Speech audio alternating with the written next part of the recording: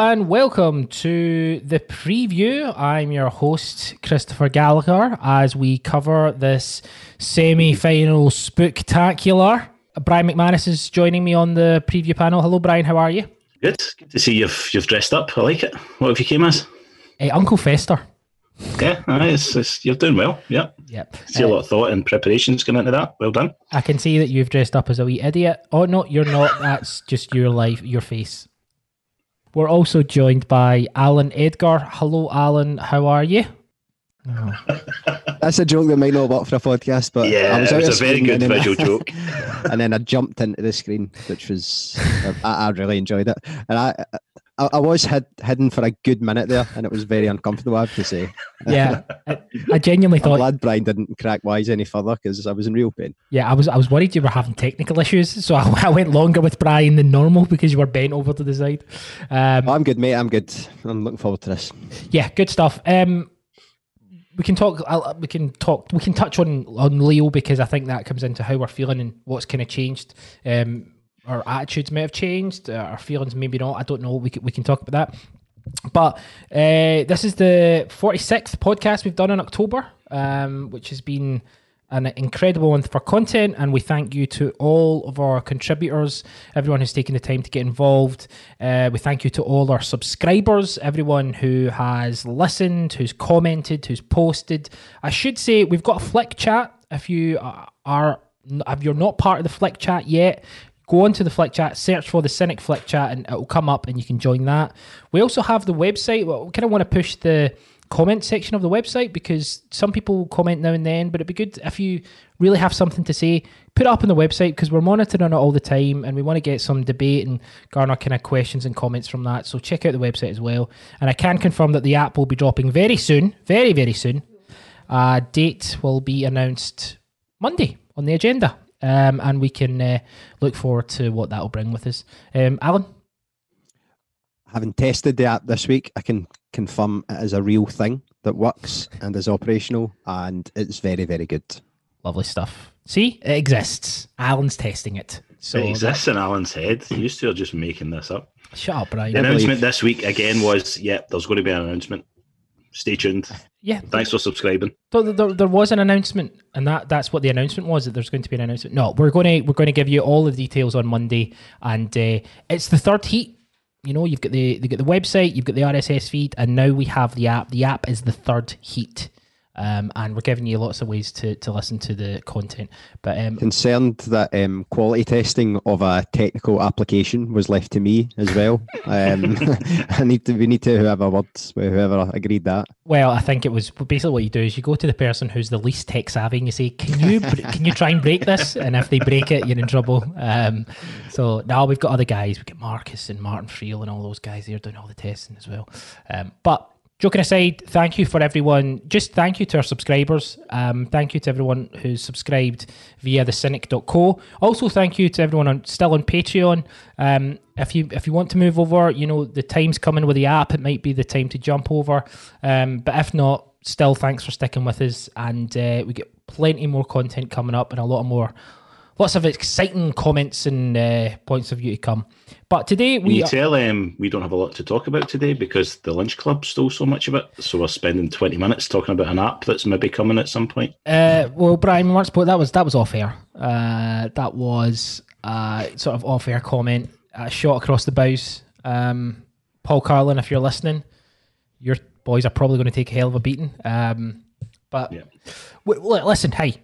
Look, we want to look at we're going to break it down into general thoughts, tactical views, and then we've got a section on just semi-final / cup memories, best cup memories, best semi-final memories. We've all been tasked with talking about one specific game, and so we'll get that. That'll be a bit of fun towards the end. We're not going to do the press conference stuff this week because we feel it's been covered pretty extensively, pretty well, and yeah, it's good. Allan, you're raising your hands. Why are you raising your hands? It's nice not to have to respond to Neil Lennon's pre-match comments.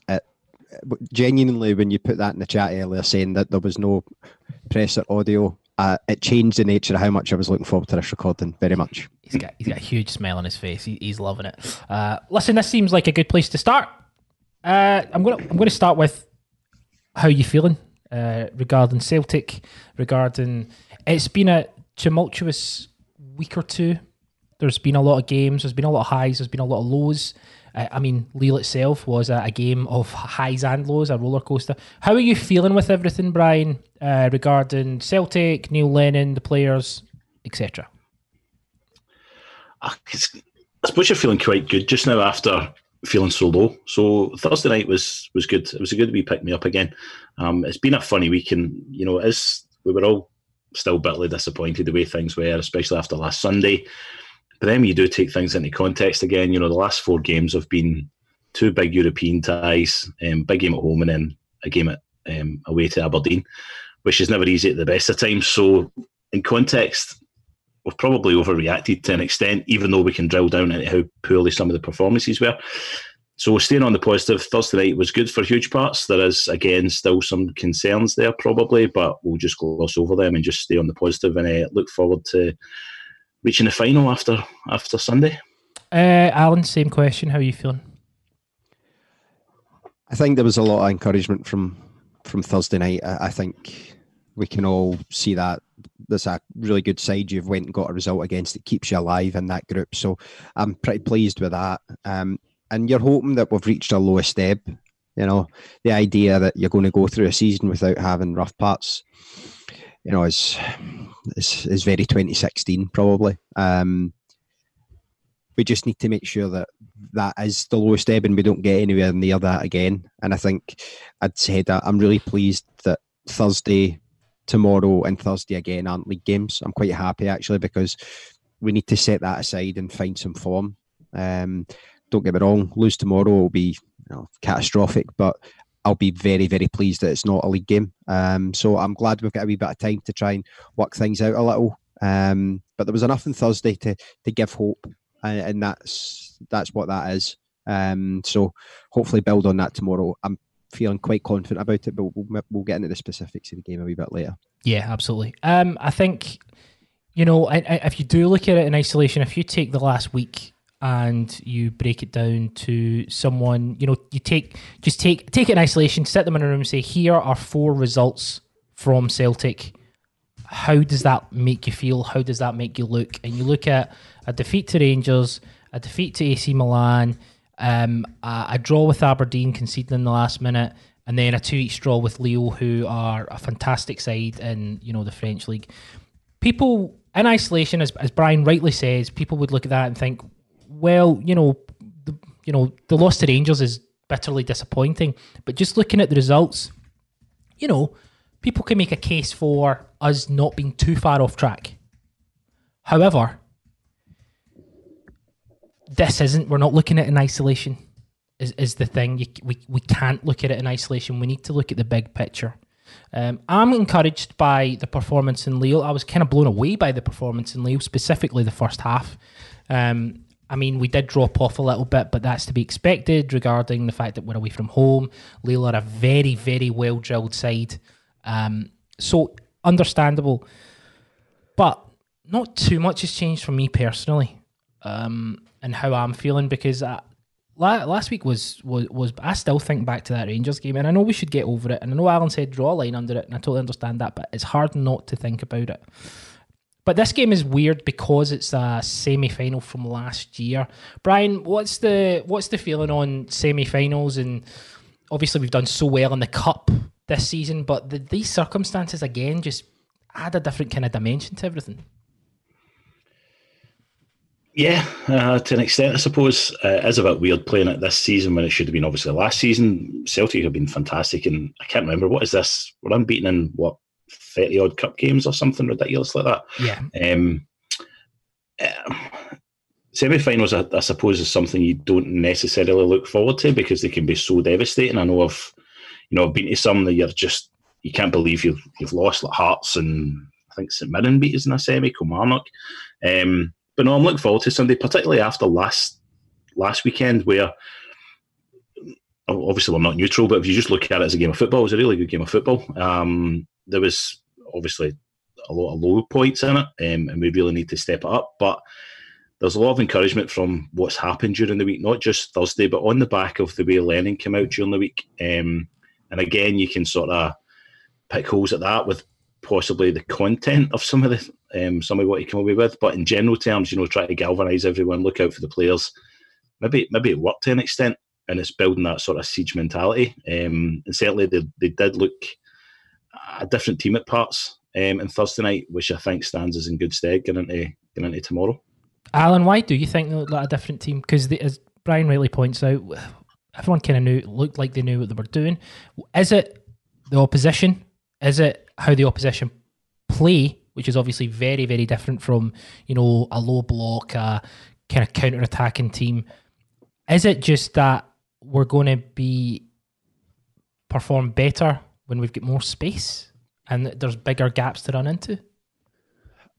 I think the important thing is that it's a different type of game. And I think Christian kind of covered it fairly well when he identified that doesn't really lend you too much in the way of a game plan for, say, tomorrow or, our next league games, because teams aren't going to have that much of the ball. They're not probably going to be as open and allow themselves to be countered that quickly. But what it does is I think it gives the players massive confidence. I think there's maybe a tendency to overstate that. But at the moment, that really is something the players need, and it's what the manager needs. I think the performance was better. I still think at times we were a bit naive in terms of, we're pressing the gaps between central midfielders and allowing them to find space. But it was a much more professional performance in terms of coaching and game plan than we've seen from Celtic, certainly since we came back from lockdown. And that's a positive. And you'll take that. Any kind of positive at the moment we'll take. I'm probably similar to you as well, though, Gal, in terms of I'm happy. I'm looking forward. But, even if we would have held out and won that game, it still doesn't, it doesn't wipe clean the slate from what has been a really, really poor start to the season. The only way it works is if you do now go on a run. And that's what I think personally, we need to do that. I don't think that's something you say, well, that would be great. I think it's essential, because I do feel like we really need to win consistently in the league, and we're going to have to do that in a tough run of games. And looking ahead to, we've got Rangers on the 2nd of January, everybody's looking ahead to that. Realistically, I think you don't really have much room for error or margin for error going into that. And it's a pretty congested time. If you can get through this Hibs and Motherwell rut, though, these two away games, you've actually got not a bad run all the way through to that Rangers game. And I think, realistically, if you want the league to be in your hands and you don't want to have to be going into maybe the second to last, the last game against Rangers, needing a win, you really need to win all these games now up to that. And that's a big ask. And that's the challenge now for these players. But it's a good start. Thursday's a positive. And I think you can take massive confidence if you then have a Scottish Cup final to look forward to. Yeah, I mean, that's something, another bright spark. Winning that trophy really could brighten the supporters' point of view, but it also could really galvanise the squad. And I know these are all cliches, but in a lot of ways they're cliches for a reason, because they keep coming back and they keep needing to be used. Bryan, Lennon's reaction in the press conference, we've touched on that. The players have responded in a way that is obviously very positive. Do you think it's about how? Essentially what I'm trying to say is, do you think he's changed a lot in terms of how he's coaching, or do you think it's just same again and it's just about the personal touch? Like, what has changed really, do you think, since Sunday that they got such a good performance out of them? That's really difficult, because I think Lennon, if you were ask Neil Lennon, he would probably say nothing's changed. Yeah. Because he's continuously saying, and I think he kind of had a go, certainly the go at the media during the week, and obviously implying people think that they just sort of turn up, they're amateur, they don't do any analysis, they don't really do any training, and that's why they've been minced for the biggest part of the season. So likelihood is they haven't changed very much.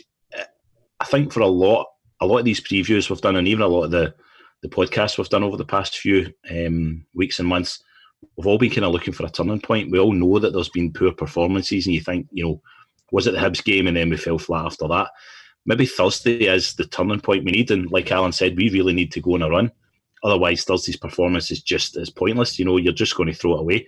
And if we do go on a run, the last Rangers game, you probably will forget about it, because then we're going to, have a bit of impetus going into the 2nd of January. So I totally agree with what Allan said. We need to now sort of galvanise and start winning games, doing it consistently, but also stepping up the level of performance as well. Do you think Allan? Do you think the opposition and the fact that it's at Hampden's going to help us on Sunday? Well, it's been a happy hunting ground in the last 4 or 5 years for us, or 4 years rather. Whereas before that, Hampden was a place that held nothing but bad memories for me, to be honest. So I think that's good. I think what Aberdeen. I think the one big thing, if you come in and you get a win, you're sitting, the players are in the dressing room after the game. I think it makes it quite easy for Neil Lennon, because I think he can then say, especially if you've put in a really controlled performance and you dominate the game and you win it, I think Neil Lennon can come in and say, after that Aberdeen game, that is the point of the season where it's changed, because within the space of a week, you've given a completely different performance and you've shown everyone what you're capable of. And, not just, and when I say showing everyone what you're capable of, I think for these players, it's not about showing me, you, supporters, anybody. It's about showing themselves and getting a wee bit of that belief back in themselves, because they are low in confidence. There's no question of that. And I think the only way that you can build that confidence back up, it's not by looking back and saying, look what we did last year. It's about just saying, look how well I played in that last game. Because then suddenly you come off the park, you go home, you feel so much better about yourself. And it just, the winning feeling from any game of football, I think for a professional, must be the fuel. It's, if you're going into Thursday night after a good performance on Sunday, you'll be dying for it to come round, and training just becomes second nature to you. And the feeling you get off that, the buzz that comes from that, it's probably hard to it's hard to get another feeling like it. And I think if they can get that back, then it suddenly everything becomes easier then. Absolutely everything becomes easier. Yeah. Chris Boyd seems to have something that, what's wrong with that guy, Allan?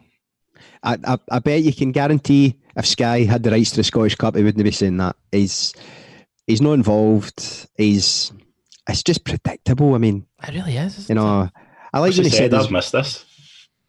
Basically, Chris Boyd said, what's the point of the Scottish Cup semi-finals? He basically went on to say that, this was marketed to us, that there'd be fans in the stadium, and that, it was about money being generated. So it just seems pointless now. Rangers are going to love this because it means they can go ahead of Celtic, blah, blah, blah.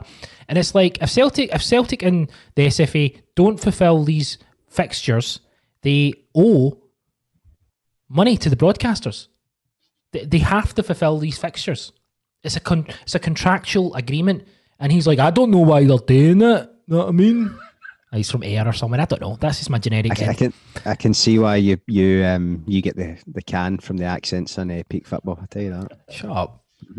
Holiday cover only. Yeah. I was going to start. I was going to do the Ken thing, like Ken, because I just assume anyone who's outside of Glasgow says Ken. Like, do you know what I mean?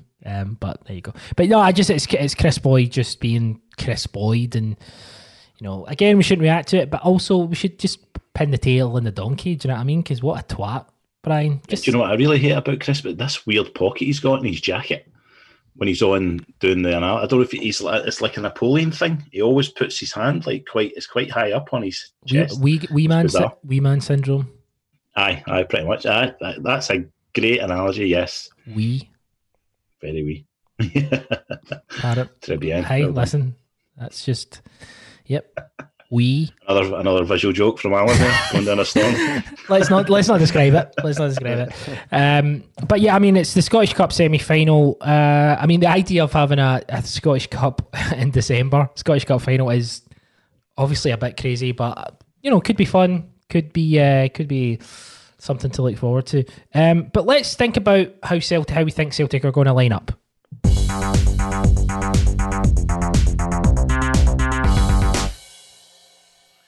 That Hammond organ sort of purchase is really paying off. Well done, Gil. That was the fine work of Paul Carlin. And the title of that track is Finish This? ? So I don't think he named it, but that's the old Finish This.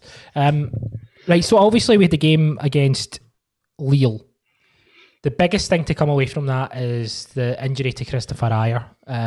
So Neil Lennon went on to say that after the game that he is clearly a doubt for Sunday. They're not ruling him out, but he's a big doubt for Sunday, and it looks like it's a bit of a groin injury. Allan, how much of a nightmare is this for Neil Lennon, considering the lack of defensive cover we've got? Well, it's massive. It really is. Chris Ayer's been really good this season as well. He's been excellent, actually, especially in that kind of last couple of weeks. His performance against Milan was a high point of that fixture. So it's a scary prospect. I'm probably a wee bit more comfortable with it today than I was on Thursday night, because I seen him kind of clutching at the groin, and I thought, well, that's a tear of a pull, because he looked really, really uncomfortable. But it sounds as if it's more of a tweak, which is massive. The difference between that, you're talking a month potentially difference between a tweak and a pull. So I think it's good. I wouldn't even want to see him on the bench tomorrow. If he has got a wee kind of slight knock there. We've got a lot of games, these type of injuries, you might see them, tired muscles towards the end of games. You know what? If he's not available, just rule him out, have him rested, give him a kind of recovery plan, and just work with, Nir Bitton, Stephen Welsh if need be. The season's too big to be trying to ask players to play through the pain barrier. I know it's a Scottish Cup semi-final. I want to win it more than anything, but not at the risk of jeopardising the season. So it's unfortunate, but have him at home watching, laid up on the sofa recovering. That would be my hope, to be honest. Bryan, obviously we've got Barkas seems to have recovered. He's obviously not got, he didn't play on Thursday. We discussed Bain. We've discussed him in the last couple of games. What's your take on Bain? Is the Bain the type of guy that you would give him a shot now, or would you be quick to bring Barkas in? What's your kind of thoughts? I think Bain's a decent number 2, but if Barkas is fit, I would put him back in again. If Barkas is fit and you can say that again. Correct. Yeah. If Barkas is fit and you continue with Bain, I think it's a bit of a kick in the teeth to Barkas. Bain's okay, but then again, he can be a bit dodgy, shall we say, as he proved on Thursday night. So no, if Barkas is fit, he goes back in for me.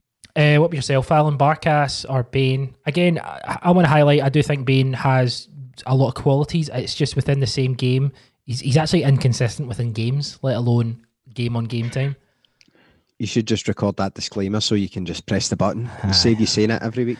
I think when a goalie saves a penalty in a game, I think it's harsh to drop him, to be honest. And I think Barkas probably is the clear number 1.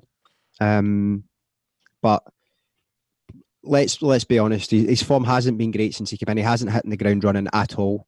Scott Bain came in, and I think saving a penalty is like one of those things a goalkeeper. See if you do it and you come away, I just think in terms of competition, if you're trying to foster proper competition between your goalkeepers, I think dropping Scott Bain out Thursday to Sunday, I think it's a big call. I do. And if you need to go back to Scott Bain at a later date, it's a hard one for him. It'll be a tough conversation, and it's a big man management call. And Neil Lennon can be good at man management, especially with players that he's interested and engaged in. I think that's maybe the wee caveat there. So I would probably expect to see Scott Bain in goals again tomorrow, if I'm honest. I mean, I get what you're saying, and I understand, but you've brought this guy in. He's not even played 10 games. I just think you need to give him a run, even though he's not done anything horrifically wrong, but he hasn't set the header alight either. He's not looked strong. He's not looked as powerful or as commanding as we'd want from our number 1. But without a run of games, I don't know how he's going to get there. I mean, do you know what I mean? Like, the angle, I guess, could be, this is a game from last season, so why not give it to Scott Bain? Give him this and give him the cup final as a sort of that was very presumptuous. If we get to the cup final, give him the semi and give him potentially the cup final as a sort of, well, you've earned it, but maybe bring Barkas back. I think that you see a lot of clubs do that. It's very vogue, isn't it? Have their number 2 goalkeeper for League Cup and Scottish Cups or whatever. But I think the proximity of the games as well. He did do well on Thursday night, and I know people talk about the one where he dropped it, and absolutely, that was an error. But you save a penalty, you come away with a positive result. You were a part of that. I think to get dropped on Sunday, I don't think he would be delighted with that, and I think he would have fair reason to be pretty pissed off, in all honesty. So Barkas will be the number 1, and I think if you were to drop him out again, maybe for Thursday night, potentially, or a couple of weeks later, I think Scott Bain probably understands that. I think he seems like a pretty pragmatic guy. I think to do it tomorrow, though, right off the back of that performance on Thursday, I'm not sure it's the right call. And it's what I don't expect Neil Lennon to make. There's plenty of football left for Vasilis Barkas to come in. He had an injury. I'm sure he's kind of recovering well from that now, and that's great. But Thursday into Sunday, I think it just seems very quick to make the decision, right, I'm bringing Barkas in, who hasn't hit the ground running, and we all expected him to. We all sat here and said, in terms of scouting, in terms of it's probably the best profile of goalkeeper we probably could have got in the circumstances. But he really hasn't hit the ground running yet. I think you said he's not done anything horrendously wrong, Gal. I don't know. I still think the first goal against Rangers was absolutely criminal for a goalkeeper. I know it's not through the legs, he's dropped it. Yeah. To not even be able to touch the ball, for me it was criminal. And he's going to have to improve. And I think maybe a spell on the sidelines is the way. I know you're saying that, working it. He'll need to learn that if he doesn't perform, then there is another option there. And sometimes it's a hard lesson, but I'm not Scott Bain's biggest fan. But if he did well on Thursday, I think he keeps a jersey for Sunday. That's just my own opinion. And I know a lot of people, I think more people probably agree with yourself than will with me. But I just think in terms of fostering competition in a squad, sometimes you just need to let it play out. There's another big positive about Bain, and this is something we genuinely can't overlook. Positive PAW. Very good. Like goalkeepers, pause, cats. What I was going to say, Alan, before I was so really interrupted, is the massive thing about Scott Bain, and this is like a genuine thing, and I've been thinking about this for quite a while, is he told Neil McCann to fuck up. So is that good enough? Is that what you want from a number 1, Bryan McManus? Do you want a number 1 to tell Neil McCann to fuck up? Thoughts? I want that from number 1 right through to 11, and anyone else that comes in any sort of vicinity of Neil McCann. So well done, Scott Bain. Christian, if you can do some sort of diagram, even if it's just like dots and dashes on on graph sheets, and it's just fuck up Neil McCann. I tell you what, if Barkas had said that, I would be sitting here saying, "Get him back in." Listen, I don't. I'm not saying that with ease about Barkas coming in, because I get why.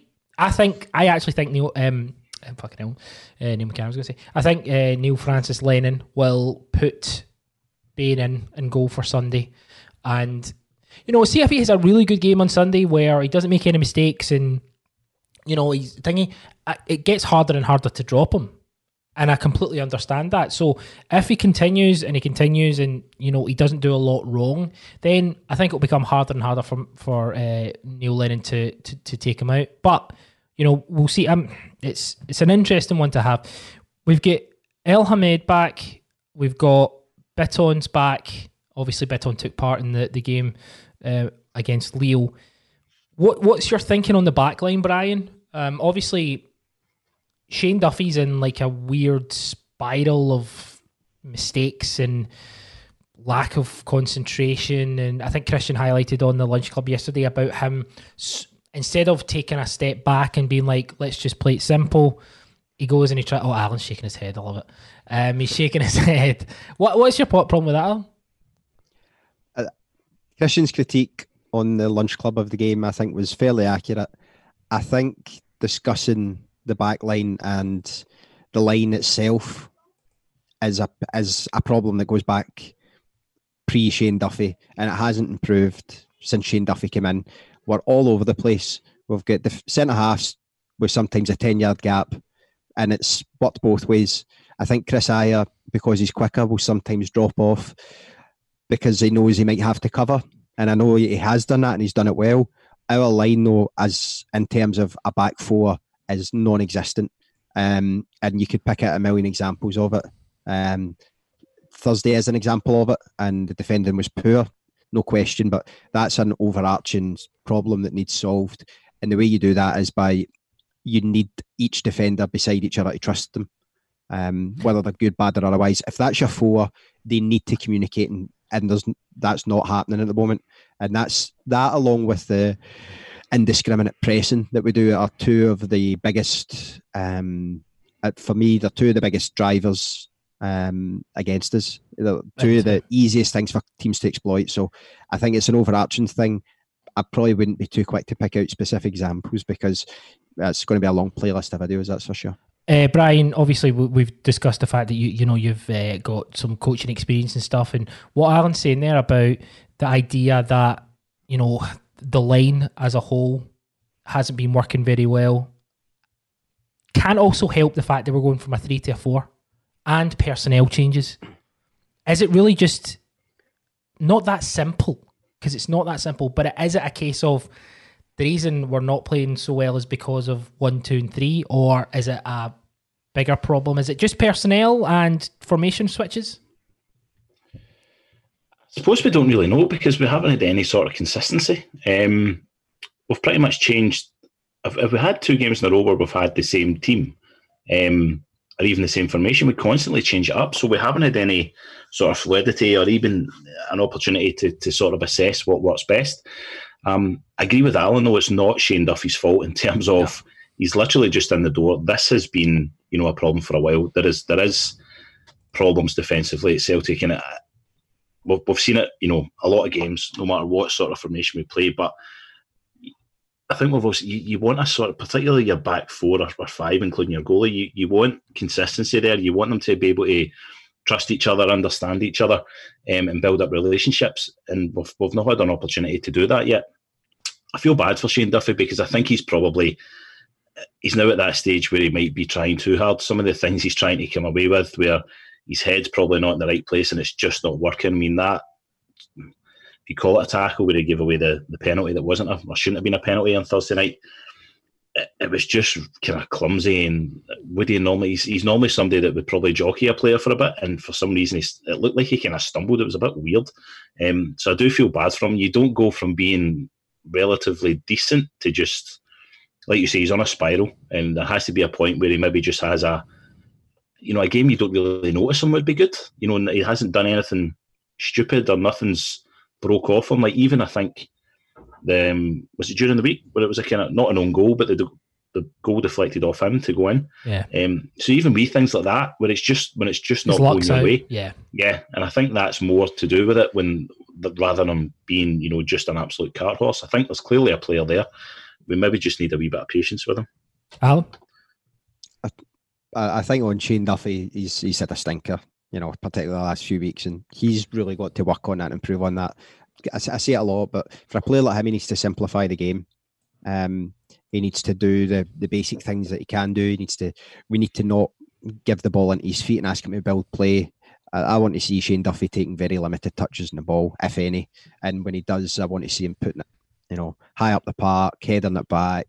That's about it. Can I jump in for a second? All right, sorry, no, go Allan, finish your point. But just on to your kind of original question about, I mentioned indiscriminate pressing, the line, the gaps between players at times. These are things that we can see. There might be a lot of things, because you're saying, is it just that? But what you've got to work on, and what the coaching team have got to work on, is trying to cut these things down. You might have a list of 8 or 9 things that you want to work on. You've really got to pick 1 or 2 at a time and say, right, let's get rid of this. You pick the most important ones, like players going and pressing the goalkeeper. Sometimes if you're on the front foot, it's fine. But see, when you teams are playing round you, see, instead of going and pressing the goalkeeper, just stand off. Save yourself the 20-yard run. Little things like that, And I think mainly against Lille it was better, but there's still loads there. And that's what you've got to do. You've just got to start ticking these one off at a time, right? Can we get the back line a little bit narrower, a little bit tighter when we're non-possession? Yes. Then that will hopefully, that will start cutting away cheap goals, cheap opportunities. The game starts to become a wee bit easier then, and it's not going to be a case of we do one thing and it's going to fix everything. But see if you start ticking these wee things off and say, look, we've worked on that, we're going to try and improve on that. That's one thing. Then move on to the next. That's about the kind of idea of continuous development. And especially when it's big and obvious things like that, I just don't like seeing it from a team like Celtic. We're the best team in the country. We shouldn't have people looking at it saying, by the way, we don't look well coached. And Neil Lennon was very, very clear in his answer about that.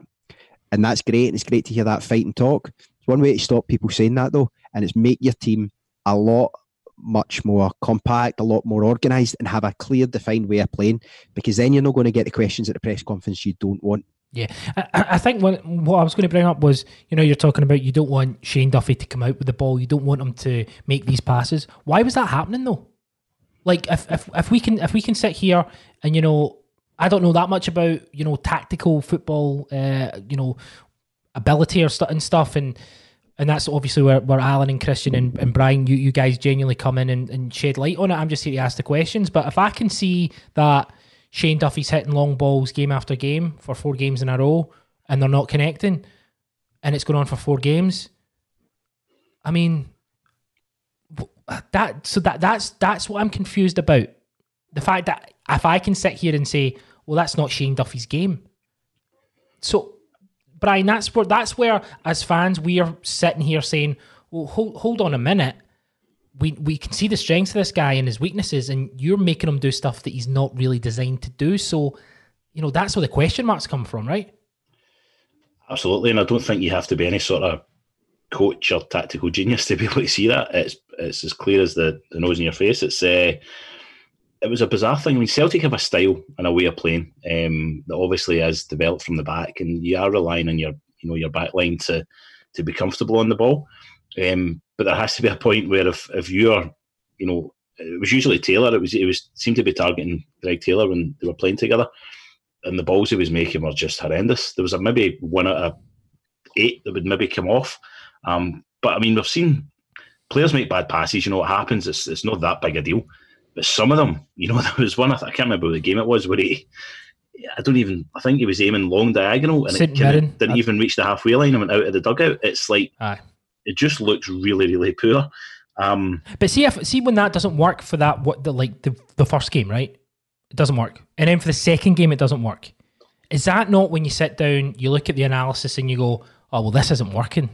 And maybe he's really good at it in training, and they go into a game and go, right, Big Shane's going to ping these long diagonals, and then it doesn't work. But it's like, right, fuck. Do you know what I mean? When they're sitting down with the video analysis and they're like, okay, well, this is a part of the game that's not working for us. We need to work on this. We need to switch it up. We need to change it. That's what should be happening, Allan. Yeah, it should. I don't want to add a kind of really hot hipster take because his technique's really good. His technique is very good. He's just got absolutely no sense of direction on it. The way he cuts across the ball is excellent. I mean, it's the right idea. He's just not executing it. So, it's a hard lesson for him. It should be a very clear lesson for us on how to build a play as well. And we don't have the option of taking him out the firing line at the moment. And so he will start tomorrow. And I think everybody knows that Shane Duffy is a better player than what we've seen. Yeah. You need to build a way of playing, though, or adapt your style to suit the skills that he has, and to make sure that his deficiencies really aren't shown up as clearly as they have been, because that's what we've seen so far. We've seen the deficiencies. We want to see more of what he's good at. So, that's a more challenging thing, because then you're talking about changing your style of play. And it's just if you can do that. And that's something that does take a wee bit longer. We had Stats Corner last week in the preview for Aberdeen. Since then, we've obviously played the Aberdeen game, which finished 3-each. You can go back and listen to that and still pick up little bits from that. From an Aberdeen perspective, Bryan, what impressed you last week? And what did they do that made you think, oh, that's something we need to look out for this week? That boy Lewis Ferguson's good at penalties. He's not great at anything else, but he's good at penalties. It's just Aberdeen at Pittodrie. They've clearly been playing a bit of a different style. They've got some decent players. I think we did say last week the boy Wright, I think is good, even though he didn't play the full game. I think he's a good player. Caused chaos when he came on, I thought. Yeah, they're decent this season. They've had players that have been there for a while. They're bedded in. But I think one of the big things for us tomorrow is probably Aberdeen will probably have a bit of confidence in the back of last weekend, which I think might be good for us because they played really well last week. We were okay in parts. But I think Aberdeen's sort of they'll be up for this tomorrow. And they might be just getting ahead of themselves a wee bit. They were okay last week, but Aberdeen don't tend to do that 2 weeks in a row. Allan, there were some really good individual performances from Aberdeen last week. There was some kind of bright sparks. Anyone from the you saw that really took your fancy? I think the boy Hedges, especially as the game went on and it started to get more open and stretched, actually showed quite a lot of quality. And I don't want to sound patronising here, but he looked like he'd been Derek McInnes a wee bit in terms of he'd been shoehorned into a maybe non-natural position. But what he did was, as the game went on, and it gets harder as the game goes on, but he put his foot in the ball and started to show a bit of quality. Something I probably haven't seen from him. I haven't watched Aberdeen a phenomenal amount in terms of to make judgments on each individual player, but having watched them and looked at them ahead of last week, I didn't really think Hedges was the type of player that when he came in field would create and really get involved, but he actually did. His running caused a problem, running off the ball caused a problem. So I think you need to be aware of that. I think they're a well-organised side, but there is a lot of space to play against. And I think there was enough last week to show that we can both control the game and build. And I think tomorrow's going to be, in terms of the progression of our season, I think is going to be a better bellwether than Thursday night. Thursday night's great against a top side, but the reality is, can we create and work openings against a side who are going to be more naturally sitting deeper? And that might sound dull, but that's the reality of what we face in Scotland. So that's what we're going to have to be a little bit more dynamic with. So Thursday was good, real positive. You're not going to get teams that are going to, have more possession than you by 70 to 30. It's going to be the other way about. And what can you do with the ball when teams are sitting deep? And it's the same problem that we face. We just need to start finding solutions to it. Finding solutions, absolutely. I thought one of the best I think we were debating this about Mo Elyounoussi, or it was certainly debated in the last couple of podcasts, but his best performance was against Lille. I still go back to that game against Hibs in the semi-final of the League Cup last year where he scored 2. He was fantastic. Just brilliant. Everything he did, touch that night, turned to goal to get 2 goals. He was absolutely brilliant. Obviously the game against Lille, bigger pitch, more space. Hampden, compared to Pittodrie, certainly, bigger pitch, more space, more freedom.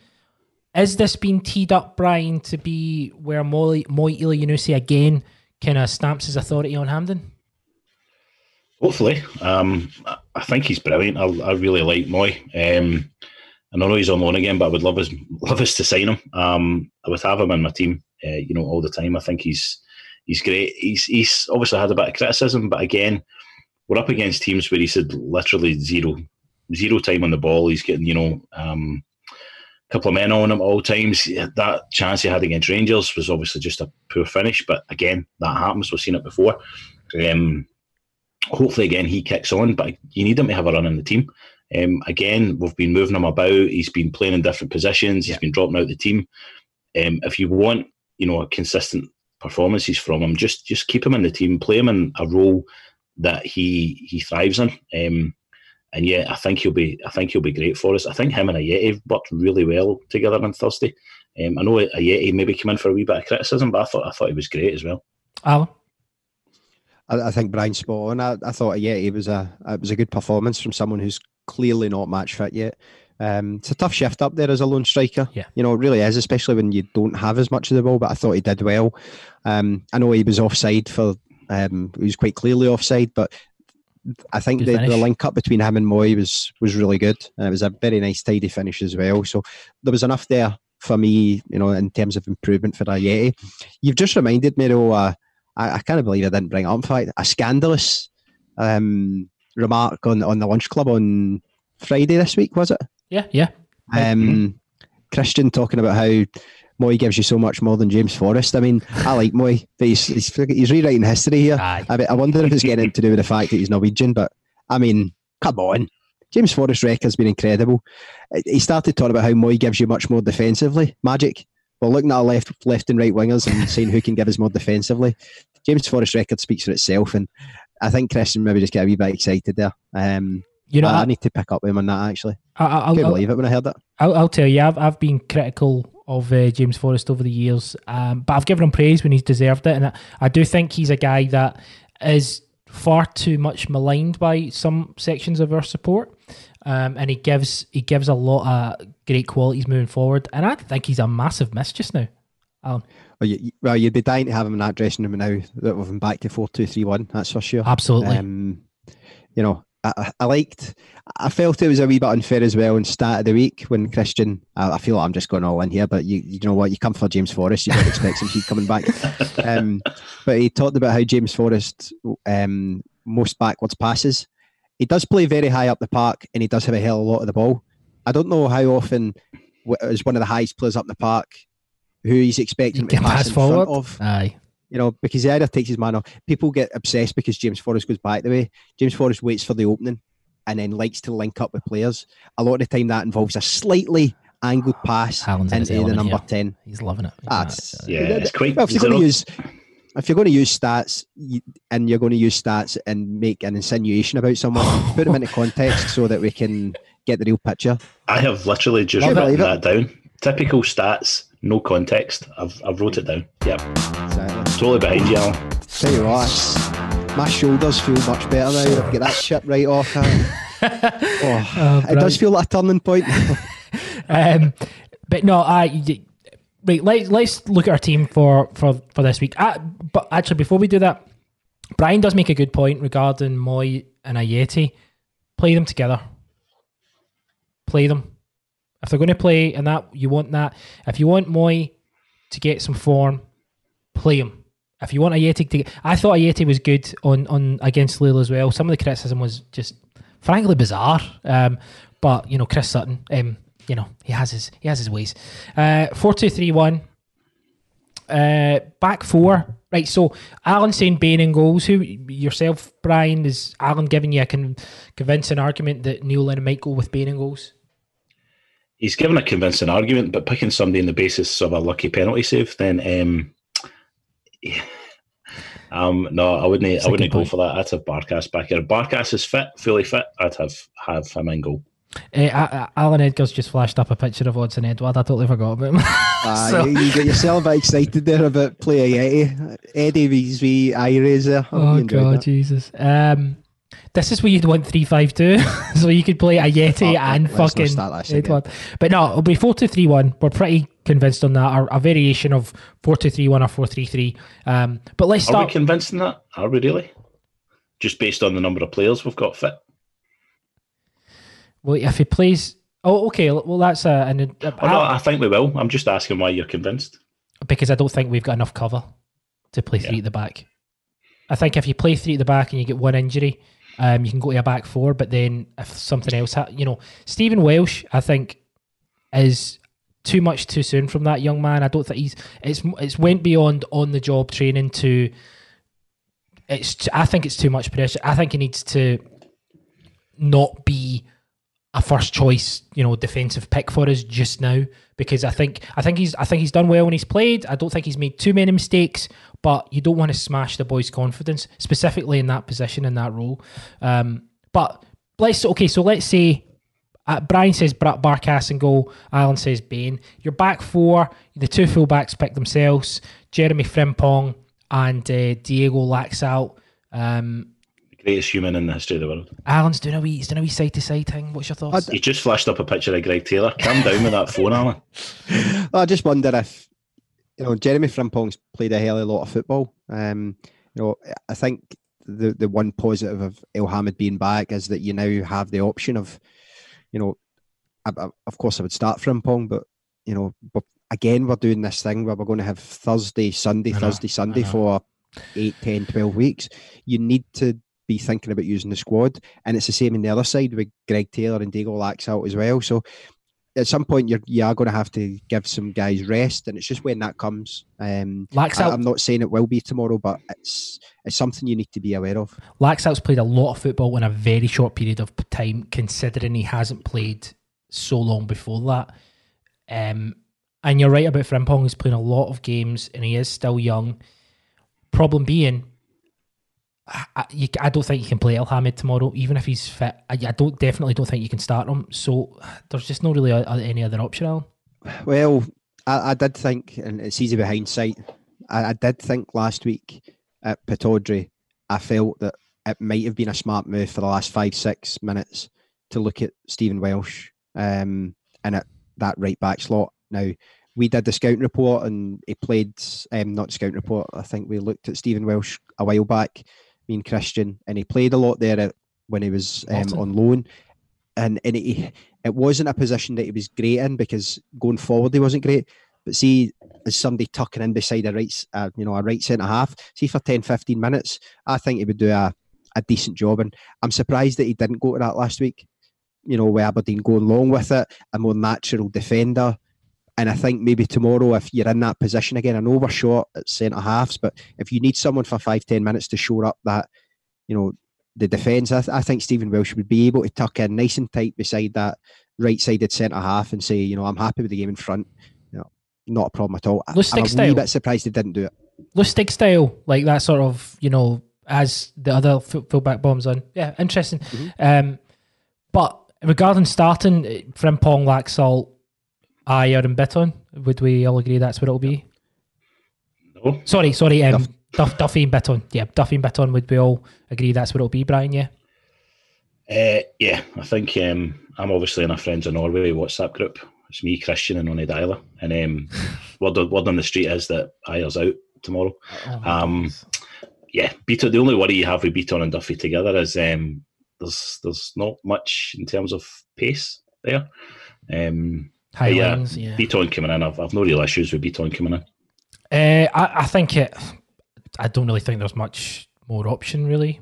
Beaton has played at Hampden a lot as well. He knows the pitch. He knows the pressures, semi-final pressures as well. Because make no mistake, this is a semi-final. This isn't. People will say, there's no fans there. It's different. This is this is cup football. I think Aberdeen will be. I think Derek McManus will tell his players, take a crack at it. Like I think tomorrow's going to be a lot more blood and snotters than tactical chess. Do you know what I mean? And that's, some players might not necessarily be as used to that as standard sort of league games. So that back four, I think I would agree to back five. Bain Barkas, I still think's kind of up in the air. That'll be very much a Neil Lennon decision. The back is this my charity thing for the week then? Me and Bryan like to do a wee. Oh yeah, sure. Right. But we don't like to do it because I lost the last time. I've done it once and haven't revisited it. If Barkas starts tomorrow, then I'll stick my 20 quid into the foundation. And if vice versa, me and Bryan. No, well. Aye, okay. Me and Bryan. Bastard. I've chosen the wrong horse, haven't I? Right, cool. That's great. He only does this with the ones he's pretty definite it's going to happen. We're a bit more cavalier. I was going to bring that up earlier in the preview podcast, but I was waiting on Neil just coming back to making fun and who was starting goals. Listen, it's always good to give to charity as well. So great stuff. Okay, we'll come back to that tomorrow on the reaction. So that's the back. The back. Well, the goalkeeper I think is the only one where Neil Lennon really has a bit of freedom to make a choice, because I think the back four pretty much picks itself because there's not a lot of other choice really. El-Hamid will be on the bench. Stephen Welsh will be on the bench as well. That midfield, is this going to be McGregor, Brown and Cham? Allan? I don't think Scott Brown is... I don't think he's suited to this game tomorrow. I really don't. And I'll be interested to see if he starts.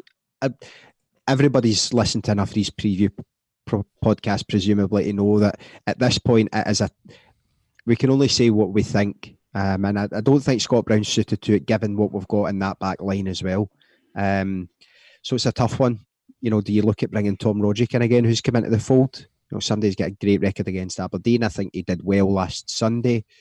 And then look at, two other guys that can do a little bit more of the work. You'd be looking at Ncham, McGregor, presumably. But again, it's when does the rest come for these guys? Olivier Ncham looked dead in his feet after 60 minutes.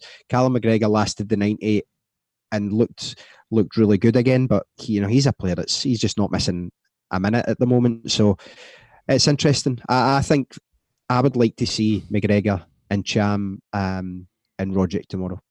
Bryan, your thoughts on that? I don't disagree with that in terms of what I'd like to see, but I think on the basis of Scott Brown not starting last week and how that game went, and then how it kind of changed to an extent when he came on, I think Brown will start tomorrow. I think it will be Brown and McGregor.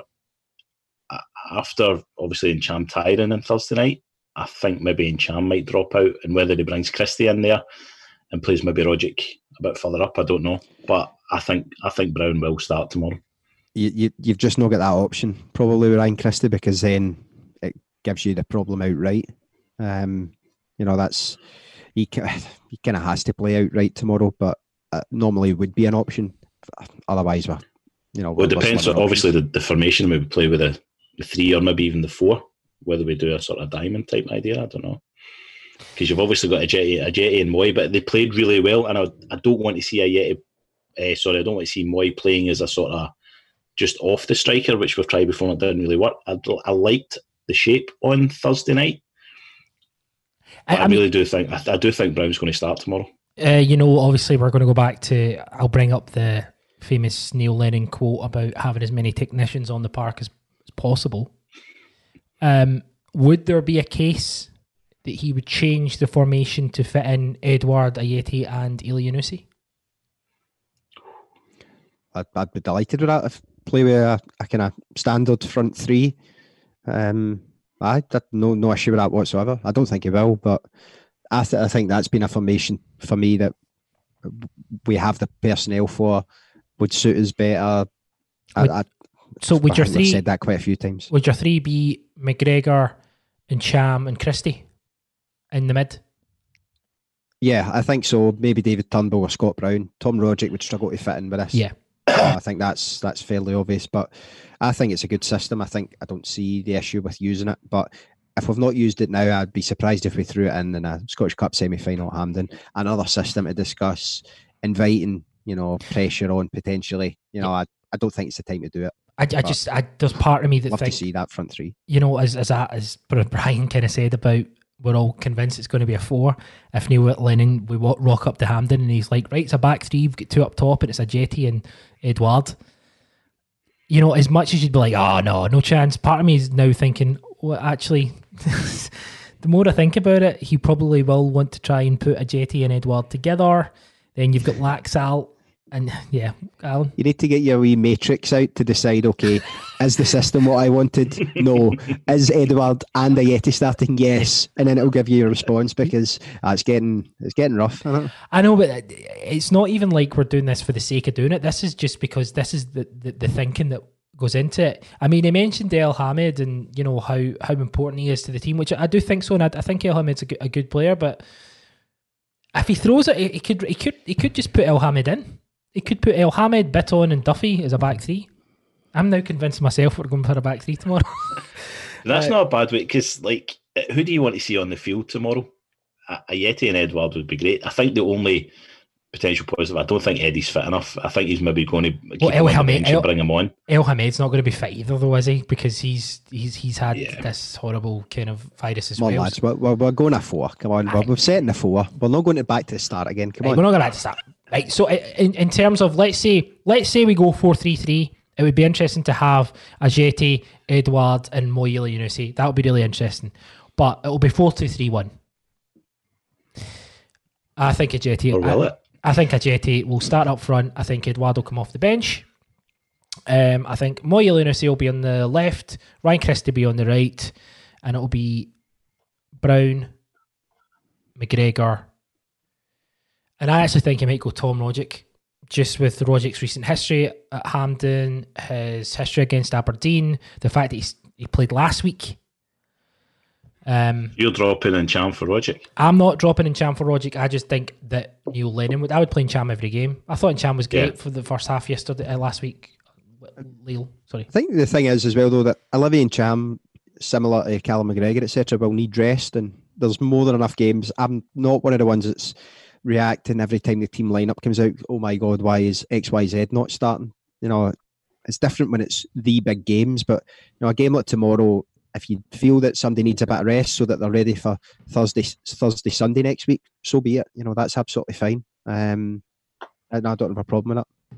Awesome blossom. Thoughts on predictions for tomorrow before we move on to our cup final memories? Bryan? I'm thinking it'll be a tight game. I don't think there'll be as many goals as last Sunday. I'm going to go 2-0 Celtic. Allan, yourself?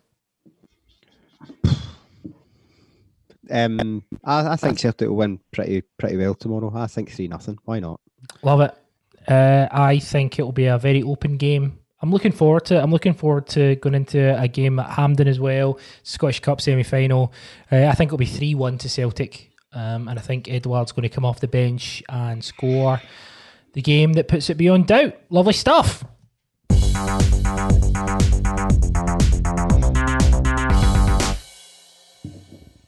So for today, we wanted to do a little bit of kind of looking back at cup semi-finals, cup finals, just cup football, Scottish Cup football in general. And we a really good cup third round game I wanted to discuss, just because we're mixing it up and stuff like that. Well, I spent today when I was doing a little bit of research, and I looked at Celtic in the Scottish Cup since 2000. Here's some stats for you. Celtic since 2000. Like you, Christian? No, because I just wrote down the things off Wikipedia. But that's accurate though, so shut up, Bryan. So Celtic have had won 9 trophies since 9 Scottish Cups since 2000. They've been in 1 final and lost it. 4 semi-finals, 3 quarter-finals, 1 fifth round, 2 third rounds. Which, guess who the third rounds were against? Third round defeats. Since in the past 20 years? Since 2000. You might one Clyde? Yeah, Clyde's one, and the other one is Inverness, Caledonian Thistle in 2002, 2003 seasons. Interesting.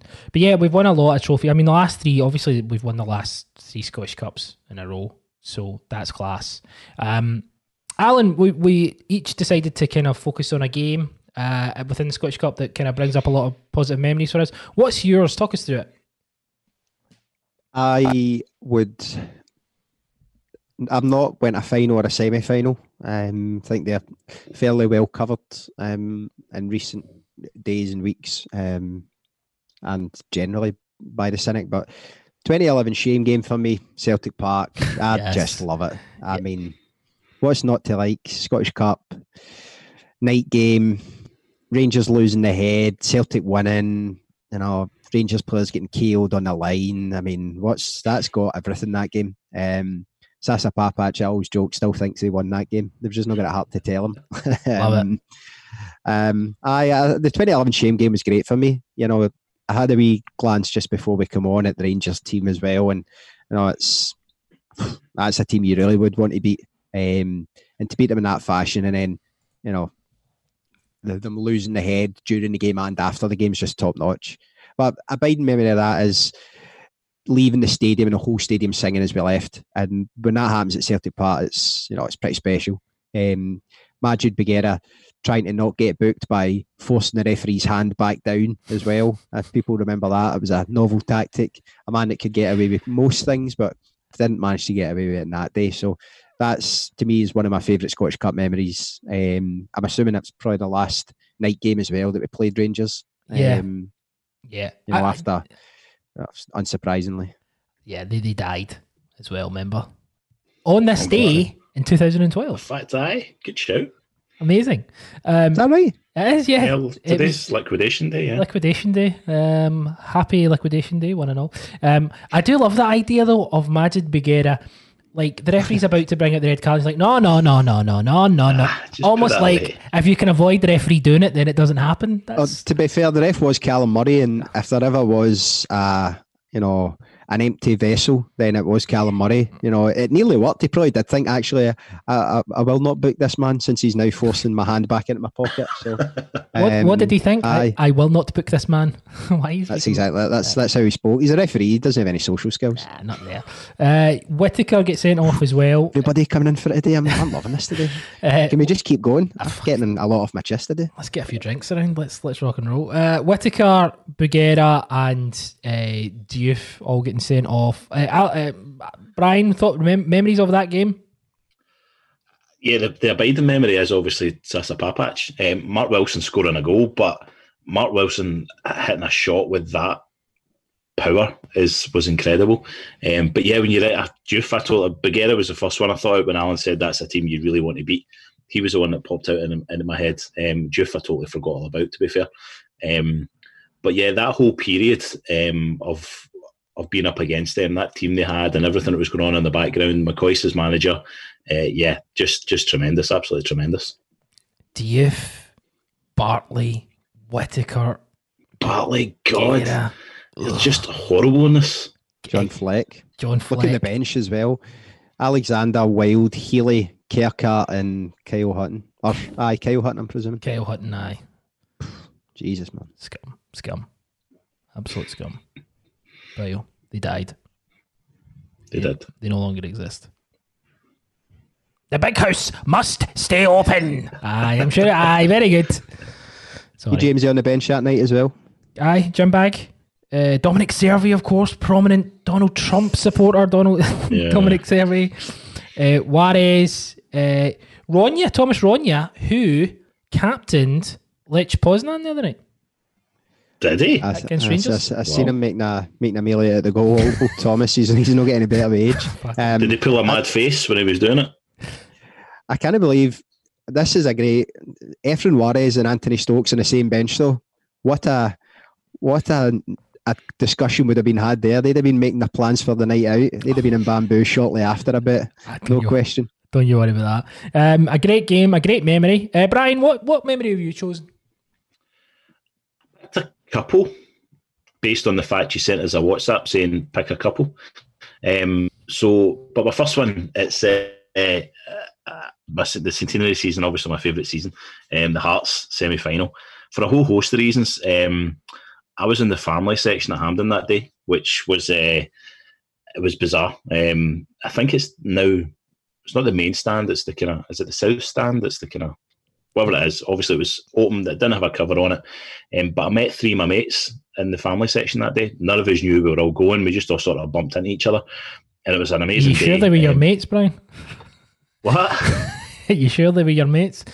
They were after the game. Yeah, I hadn't met them before it, but You've just met three people randomly, haven't you? Just three people that I don't have many friends, so anybody I just kind of bump into, I call them friends. God love them. But no, for everything about that day, obviously 1 down with 3 minutes to go.